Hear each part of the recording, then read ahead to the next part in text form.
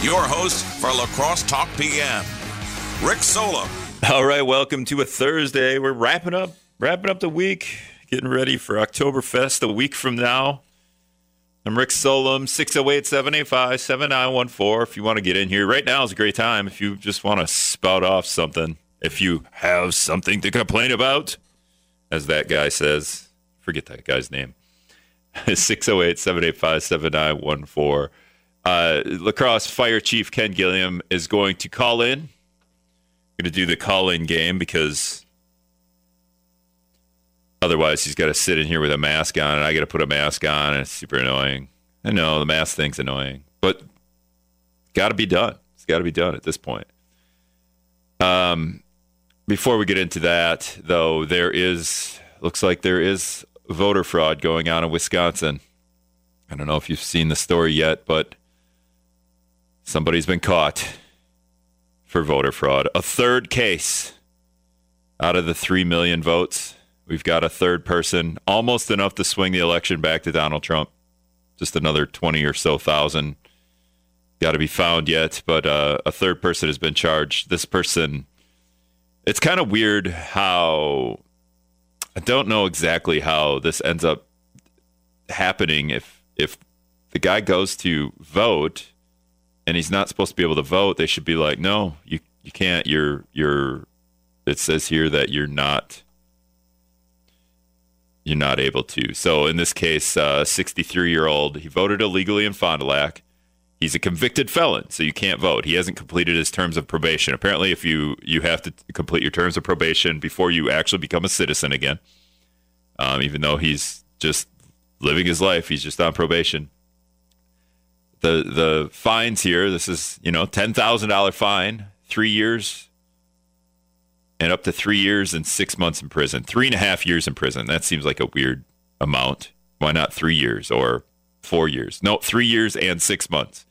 If you're convicted, that's the maximum. So $10,000 fine, 3.5 years in prison. According to the complaint, Holtz told investigators that he went online, and as far as he knew, it was okay for him to vote. He must have did some of his research that we all have been doing over the pandemic on other things that we've become experts on.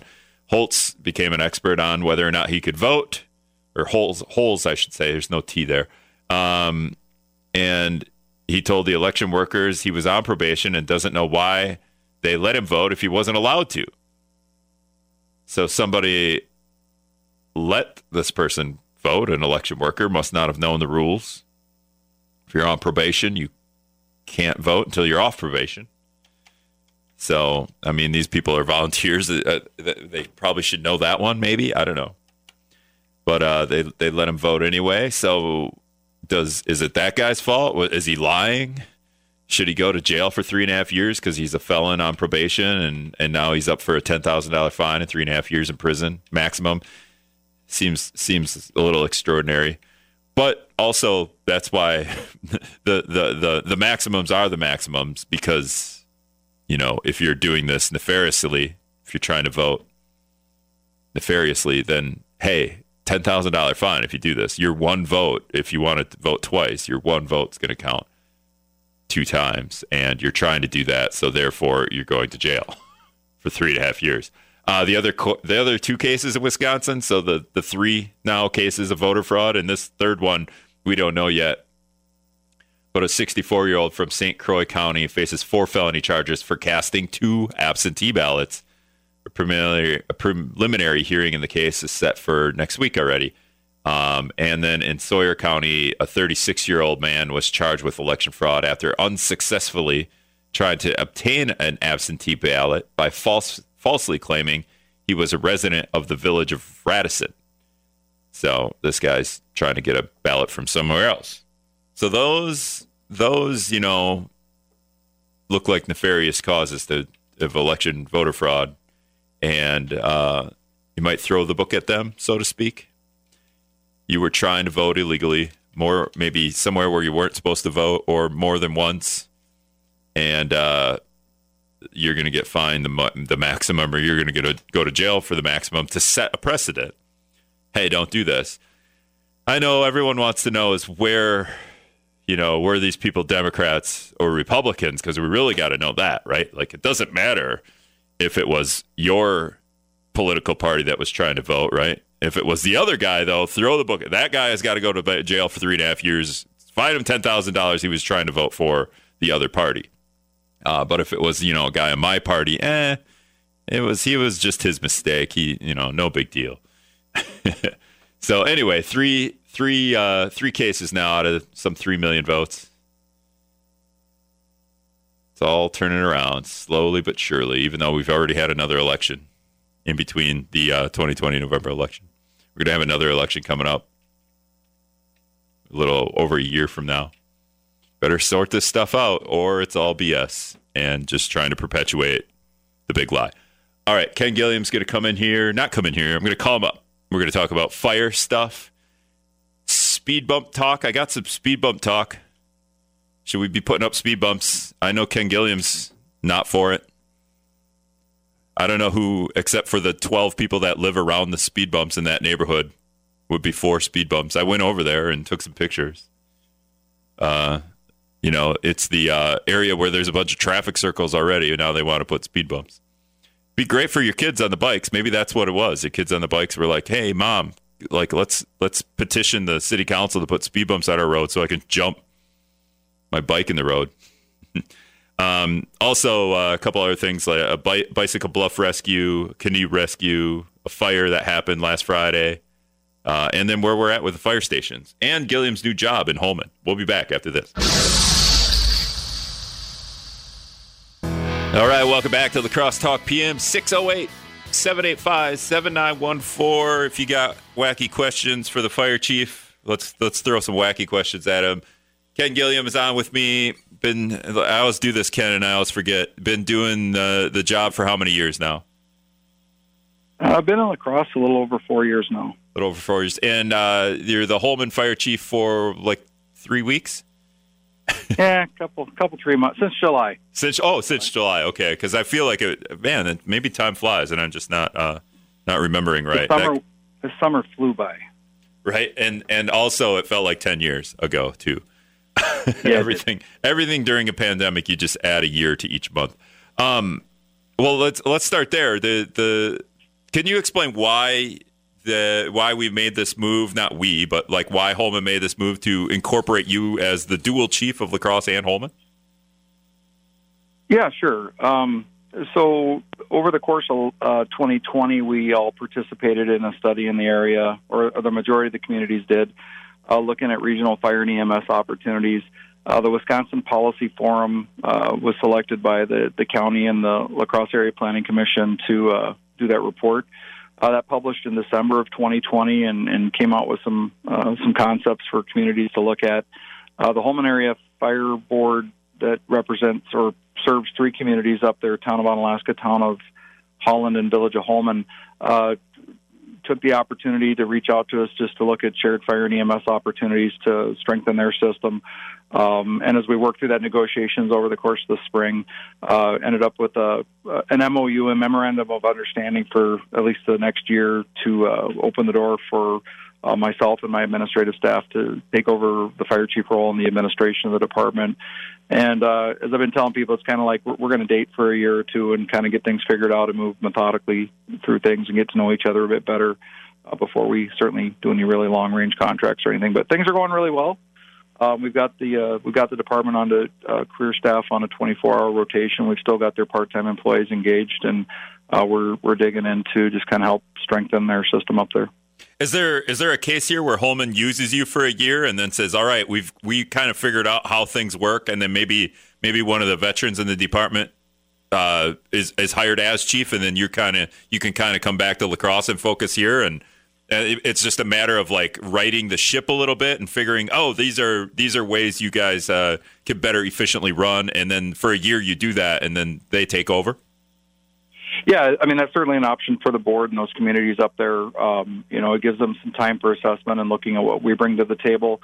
I'm certainly hopeful it keeps moving forwards towards a larger consolidation. I think everybody that's heard me speak before knows I'm in favor of more collaborative regional fire and EMS districts. I think there's a lot of economy of scale to those. That being said, 6-12 months down the road, if those communities decide that that's not a way they want to go, we're certainly keeping everything amicable and evenly and legally split right now, where we could hand it back off to an incoming fire chief. It's really, I think it's on me to, deliver what we say we can deliver, and hopefully they'll like the relationship and benefit from it. That being said, at the end of the day, if we all agree to part amicably and just go our separate ways, my workload lessens. So to me personally, I'm going to give it my best shot for everything to work out. But we certainly left some outs for both sides of the contract for either community to get out of it if they needed to. We talked about this a little bit before. I don't know if we talked about this off air or on air, but up in Holmen, it's like an ever growing community. It seems like suburbia up there. There's just houses and houses and houses, and there isn't a lot of. I don't know. Do they have one fire department? So the idea that if you take the fire department and you draw a circle around it, that's the best case scenario for that fire department to get to a certain their parameter safely without like destroying a home or a community. Is it a case where Holmen keeps growing like this, and we're gonna see these circles? We're gonna need more circles. Essentially, we're gonna need more fire departments. Well, and I think that's where looking at their growth patterns, and I can't speak for the village, but they're adding on more than 100 homes a year for the next few years. There's clear growth patterns up there, and as they're looking at keeping up with the fire and EMS volume that comes along with that, that's where maybe us taking care of some of the administrative stuff and the upper management allows them to position more boots on the grounds and ultimately get more firefighters out on the street to deal with the fire and EMS emergencies. So I think, it's safe to say that 10 and 20 years down the road, Holmen and that area up there are going to look a lot different. That's not isolated to here. That happens all over the country and kind of that suburban sprawl. What we're committed to at La Crosse Fire Department is certainly bringing our standards and what we've achieved in the city to help them out up there. And, at the same point, we're certainly making sure we're not, unfairly treating the taxpayers of La Crosse that are paying for a larger system right now. So we're making sure we're keeping everything very transparent and that it's ultimately like fair and amicable, like we said earlier. And it'll look different a year from now than it does, but we're aiming for that longer range 10 to 20 year plan. What does it need to look like? The amount of calls that Holmen get, is it just, I don't know, is it a lot less than, obviously it's going to be less than La Crosse, but is there a comparison there? Like if you take the size of Holmen and how many, residents and businesses are there, is it comparable to maybe a portion of La Crosse? Yeah, that station does, and that's one of the hard things. So, collectively it's a little bit over 90 square miles, so it's a huge district that one fire station covers. That being said, a lot of it's very rural out on the outer edges of it. And I think the call volume at that one station with those three communities is equal to certainly like one of our stations in La Crosse. We've just got heavier density and heavier or incident and call volume density. That being said, right now they're a little behind the curve. That's why they realize they kind of need to regroup and look to the future. We've got them onto a 24-hour staffing model, so at least now somebody's in the station all hours of the day to make sure we're not missing any calls up there. And, looking down the road 5 or 10 years, they've acknowledged already that, they'll eventually have to look at 2 fire stations versus 1, and you have to have a staffing model that can facilitate that. So it's just kind of with their smart growth plans on expanding the communities up there, it's making sure you have smart fire, EMS, police, and all the other city services that come along with that deal. Yeah, that's kind of the dilemma, I think. If you don't have somebody in the fire station in the middle of the night, so to speak, then it falls on the next town over, and until volunteer firefighters from that area can get there and get out to wherever the fire is. Yeah, ultimately, up before August 29th, when we made the switch to the 24-hour staffing, they're totally reliant on the callback of the full-time staff as well as the part-time volunteers. And, when the stars align and nobody's available, there's no way on a voluntary basis to ensure someone's going to be in town every minute of the day. So it's kind of that worst case scenario where 2 or 3 simultaneous calls come in and you just don't have the capacity. So that bleeds over to our kind of mutual aid agreements and our statewide MABUS agreements and making sure that we have backup plans in place as different communities hit different staffing levels of concern. So I think moving forward right now with Holmen, we've got their daily staffing stronger, And then we're really looking at our mutual aid partners around them, and as well as La Crosse, and how we can better serve on a regional district and just make smart moves with our rigs and our personnel and doing things a little bit smarter with the larger service area. Yeah, it seems like kind of a dilemma if firefighters that are on a volunteer basis, we don't have, hey, you're going to be on call, tonight, and then the next guy, you're on call these couple of days. I don't want you to pick on other fire departments, but that seems like a loophole. Because La Crescent full time? Do you know off the top of your head? No, La Crescent is part-time, paid on call or volunteer. There's very few that are doing it. Like I'm a volunteer. I don't get paid anything. Most volunteer fire agencies are doing some sort of hourly pay or stipend. I think every restaurant in town's got a help wanted sign in front of it right now. And you look at a lot of businesses; they're all looking for workers, and the hourly wages are increasing. And as you look at the demands on the traditional volunteer fire service, as the community grows and the call volume grows, you keep laying those demands on people. And in today's world, you've got families where both spouses are working, and there's just not that much time of the day. Employers can't allow a person to leave to go jump on a fire engine and come back to work in a few hours because they're just running that tight as well. So those staffing models are getting challenged. Different communities are dealing with that differently and having better or lesser successes. In the area up around Holman specifically that I'm responsible for, it was strained. They're having a hard time recruiting and retaining long range volunteer paid on calls. So we're moving to this blended part-time full-time where we will have part-timers riding the rigs some days, and as they can continue to expand into dedicated full-time staff, it's a model that they can build into while staying within the income and the levy limits and different things that impact communities as they're growing, and the restrictions that the state put on growth. Yeah, selfishly, I just want to know if there's a fire, if the Hoka volunteer fire department's going to get to me, or it's going to be one of those loopholes where everyone's busy that night. That's a volunteer. But Onalaska is kind of they have some full time and some volunteer, right? Yeah, correct. So Onalaska is kind of a little bit further ahead of where Holman's at. They've got a little bit better daily staffing of full-time career staff, and then a little bit stronger bench of part-time. So we're moving Holman along really in line with where Onalaska's at on that blended combination approach. You being out in the Hoka, and I know you got a lot of listeners over the little, the river there and the imaginary line of our community, but we do have a good mutual aid relationship with La Crescent. We've been trying to strengthen that over the last few years. La Crosse Fire Department has radio capacity with our dual band radios to hook into the Minnesota Armor radio system, and we communicate with La Crosse. And so we've been talking with the fire chief there. So out in Hoka, if they call La Crescent for mutual aid, there is a chance that La Crosse could be coming across the Blue Bridge and covering a second call into La Crescent or whatever they need over there. So. Yeah. The issues with living in rural America, because Hoka is about 7 minutes from my house, and La Crescent's 15 minutes. So I don't know how long my house would last, or my neighbor's house if there was a fire. So anyway, so that's Fire Chief Ken Gilliam. We got to take a break here for Scott's comment and the news. But Ken, there is a call coming in, so we're going to try this. Oh no, hang up. Oh, good timing. So anyway, we'll hit the news. We'll come back with Ken Gilliam. I got to talk about speed bumps. We've got to do the speed bump talk, and then I've got an idea here for you, Ken, for a new mascot. I can't wait, Rick. The city police department lost their mascot. I'm wondering if the fire department could inherit it. We'll be back after this.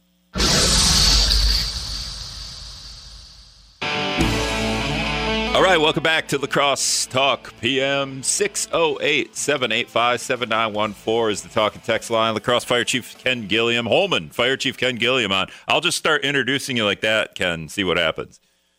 Just start smashing. Yeah, we got to come up with a good acronym or something to figure it out. The LCH Fire Chief or something like that. Yeah. All right, so yesterday we had news that the city of La Crosse... I sent Mitch the email to Wolfgang Auer because I emailed him first, I think, and I got Wolfgang Auer is the creator of Hatched Baby, the big giant baby that's coming out of an egg that sat outside of City Hall. If nobody knows this yet, then they've been living under an egg.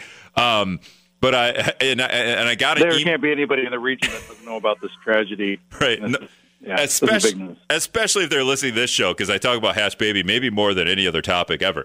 But I sent Wolfgang an email, and he emailed me back, and I definitely think there was some translation issues, because he's like, "Oh, I'll get back to you this weekend," or something like that, and I think it meant to say, "Have a good weekend." But you're going to end up with like a baby coming out of an egg delivered to your house. Number 3's already actually made us a baby, but we gave it back to City Hall. Nice.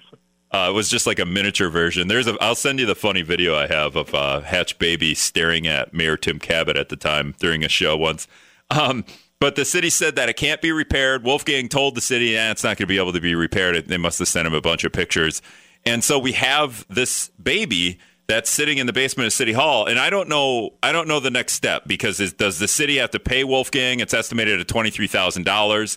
Does Wolfgang just say throw it away or do whatever you want with it? Because I think if that's the case, if the city gets to keep Hatch Baby, the police department had Hatch Baby for 3 years. We saw what happened to it. They're not doing a very good job. It gets punched in the temple a couple of years ago, and now this, and we still haven't found the vandals. I don't want to get the police and the fire department fighting, but I think maybe the fire department, you're building these nice new fire stations. Maybe pick one of these. Maybe the fire station that needs the most attention, and inherit Hatch Baby. You guys are part of EMS services. We could put a big giant Band-Aid on Hatch Baby to show that, the fire... Patch it together with some duct tape and Band-Aids. I like it. Yeah, like put some funny Band-Aids on there and put Hatch Baby out front of a fire department. What do you think? I had originally, when they were trying to determine where to put Hatch Baby, I had made an appeal for the fire department to get it. I was going to put it up in front of Fire Station 4, the one we were trying to initially get replaced. So Mayor Cabot, though, he trumped me. He put it at City Hall, so it was just... bad deal for fire, but yeah, we had tried, and it's a bad deal. I knew the community would eventually, this thing would become an icon. So I haven't had a chance to talk with Mayor Reynolds about what the plans are for it, as far as if there's any repair capacity at all, or if we're going to have it like lying in state in the City Hall lobby and do a funeral or something. But I think we got to do some sort of send off at a bare minimum. Yeah, if nothing else, I mean, there's enough artists in town. I feel like we recruit some artists, get the arts board to get the artists on the phone, and have them come check out Hatch Baby. Even though the guy that originally created the thing says it can't be repaired, there's always something somebody can do to repair it, even if we do it in a little bit joking fashion. He's an artist. We had people build a giant blue bridge across a massive river. I think we can get somebody to patch together Blue Baby. There's listeners out there that are already developing a plan for this, I'm certain. Yeah, there's petitions out there trying to get Hatch Baby to come to to their business. Man, I thought when we first got this thing, any business would really want this thing out front of their storefront, because it's just going to attract attention and bring people there. I agree. Back in the day, my dad has a 1956 Ford F-100. It's fire engine blue. Hatch Baby is blue. Can we just transition our new fire trucks when we get them? Can we go back to old fire engine blue, or is that not going to happen? No, we're fire engine red. I like red. You can see your reflection in red. I haven't seen a blue fire engine, I don't think, ever. My dad's truck is pretty fancy blue, though. Is this just the color of paint, or were fire engines at one point blue? No, I don't know. Somebody did something weird there. There's a few yellow and green engines out there, but they pulled them off the tree a little too early. So yeah. My personal opinion is fire engines should be red. I want to say Campbell has a yellow fire truck, or did at one time. Maybe they got a new one, though. Yeah, I'm not certain. All right, so Tom, I think Tom's calling back. We'll see. Tom, sometimes Ken has math questions for us. So we'll see what Tom has to say here. Southside Tom, you're on the phone with Ken. Go ahead. Yeah, what is Hatch Baby made out of? Is it fiberglass? Yeah, Tom, you're cutting it out a little bit. Yeah, I think it is fiberglass. It's been a while. I honestly, it's not. I made the joke the other day, Ken, that it was paper mache. You put the balloon inside and you put the paper with glue on it over the balloon. It is not paper mache. No, I think it's a little more complex than that.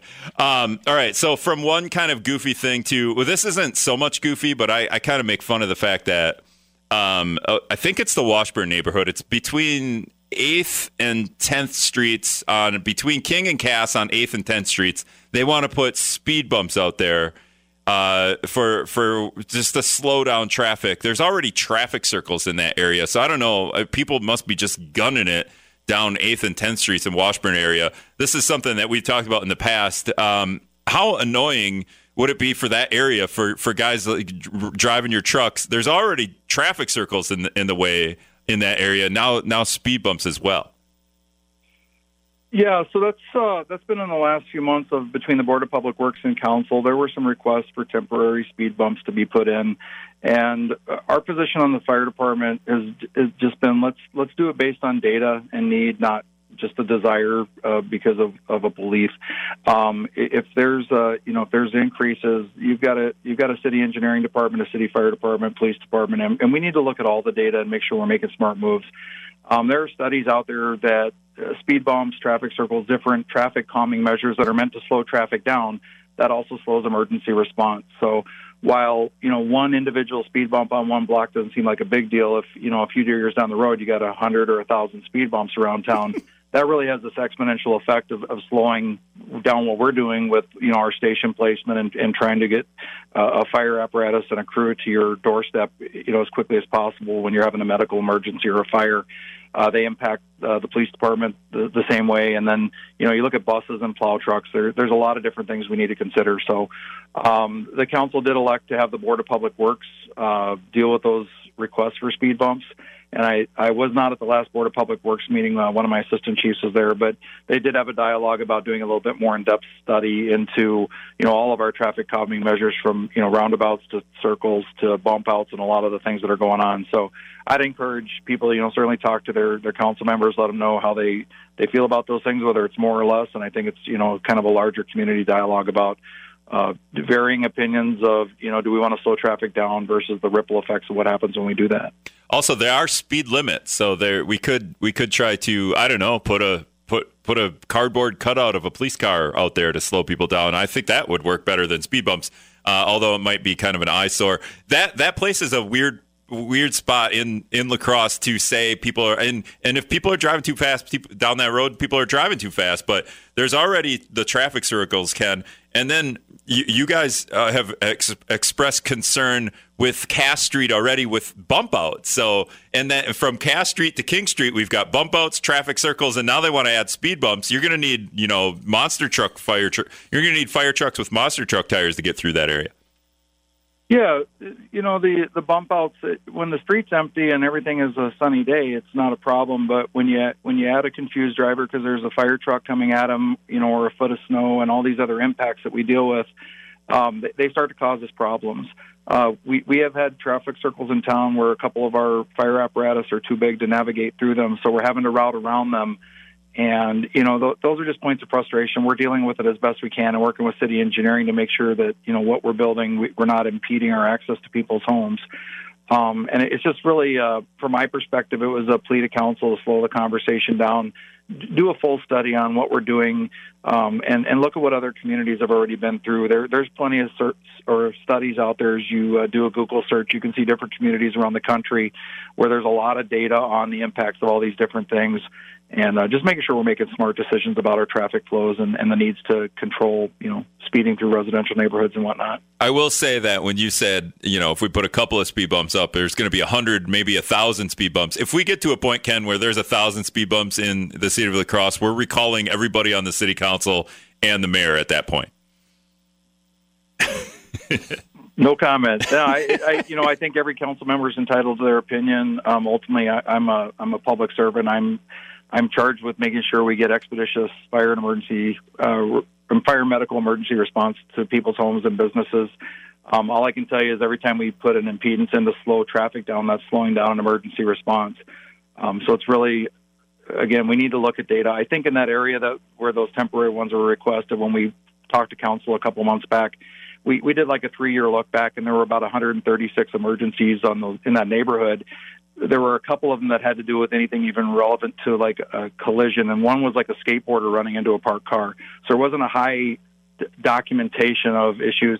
However, to their credit, there are members living on that block that believe there's a speeding issue. So we certainly need to address that and address those concerns. But I think there might be smarter ways to go about it. Yeah, about 45 calls to that area a year. You said so about 136. You said. Yeah. So when you say, and a lot of those, it's when a fire grows doubles in size every minute.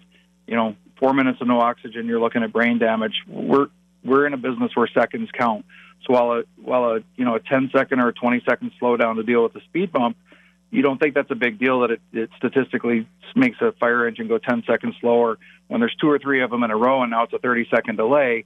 When you're choking on something, you can't breathe. It's a matter of perspective of how quickly you want to get that fire engine there. Yeah, and when we talk about the fire department isn't just a firefighting apparatus at this point in the city. And this is another thing I wanted to get into. On Friday, I'm done with work, and then all of a sudden I hear that there's a fire out in the industrial park. I think a garbage truck started on fire. At the recycling place, a truck caught on fire, and it got a little bit into the pile inside of the building. Yeah, and then Saturday, you guys had a canoe rescue. The fire department is responsible as a first responder there.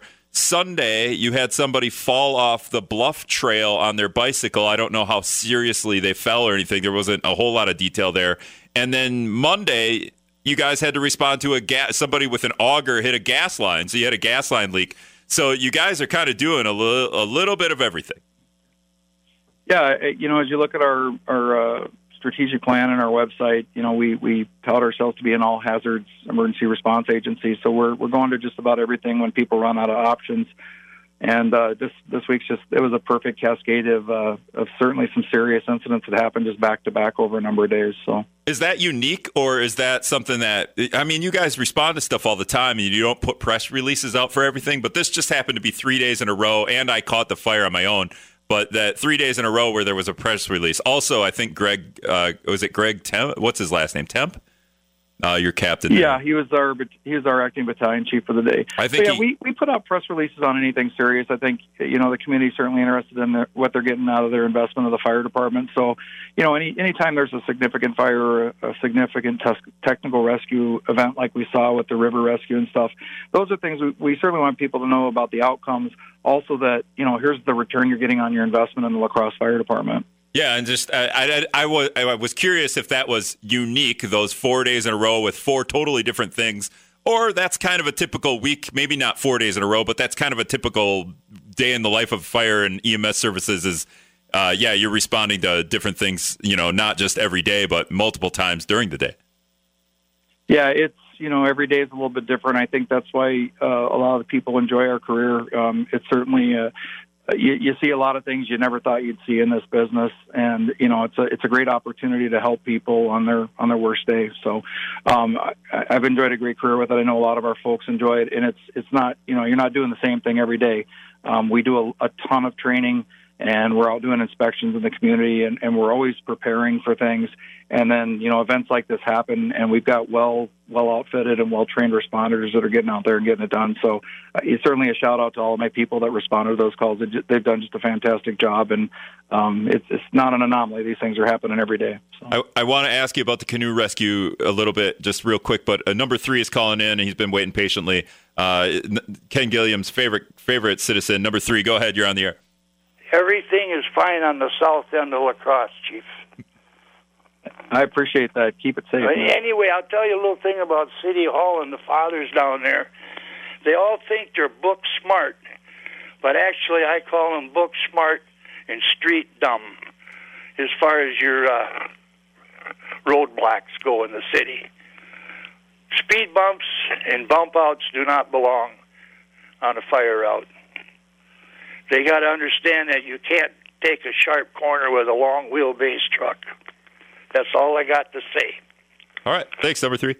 I think we covered that. So, Ken, the canoe rescue, from what I understand from the press release, is 5 canoers were stranded on the La Crosse River near one of the parks here, and they were clinging to a tree. Were 5 people in one canoe, or were there multiple? There must have been multiple canoes, huh? Yeah, so part of the not so fun of my life is I don't get to go to every call. So I was not there, and I did get an update on it.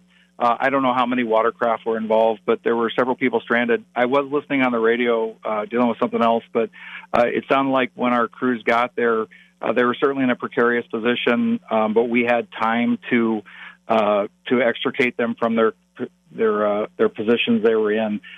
So a lot went into us for the immediate rescuers using the Fortuna boats that we have that are these big floating kind of yellow rafts in a way.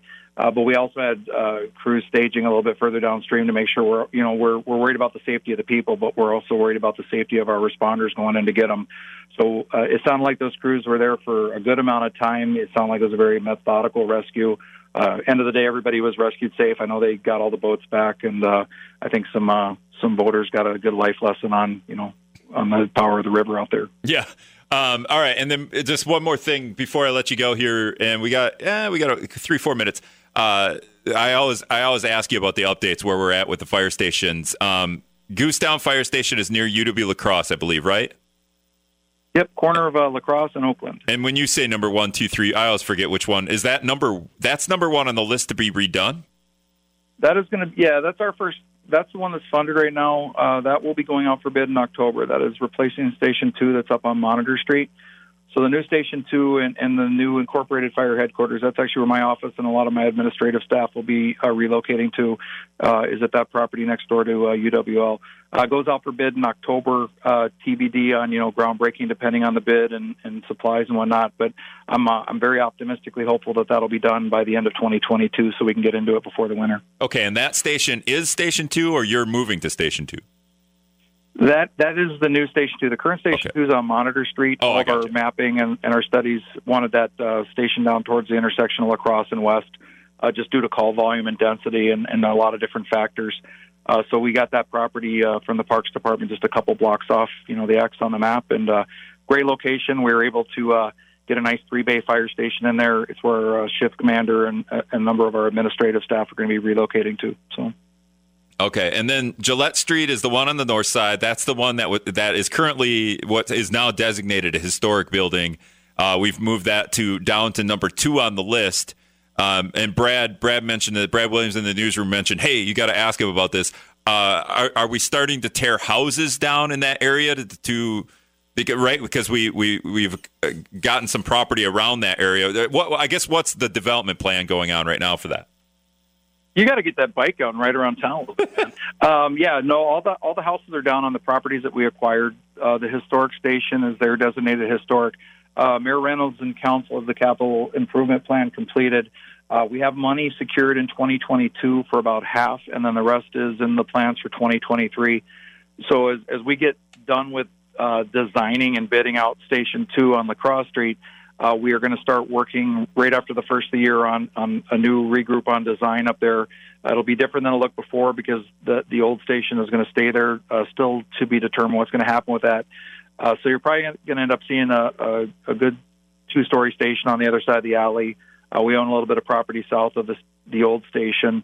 That'll probably become parking, but we're way too early to call that. We'll probably see some conceptual design into the first part of 2022 on that. All right, and then I guess we could maybe we're thinking about having the city have a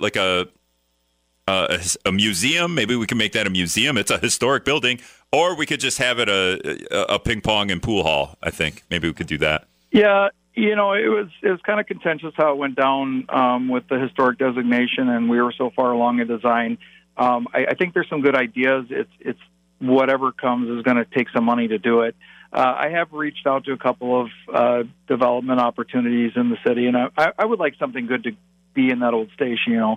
If the city's going to keep it, we certainly don't want to see it just sitting there dilapidated and rotting on the corner. So I think what Mayor Reynolds' plan is that our planning department is eventually going to do a request for proposals on that, go through the normal cycle like we would with any surplus properties and see if some development entity wants to come in and do something cool with it. I'm hopeful that something good will become of the old fire station, and kind of we're going to regroup and do what we need to do to get the new station built on the properties acquired.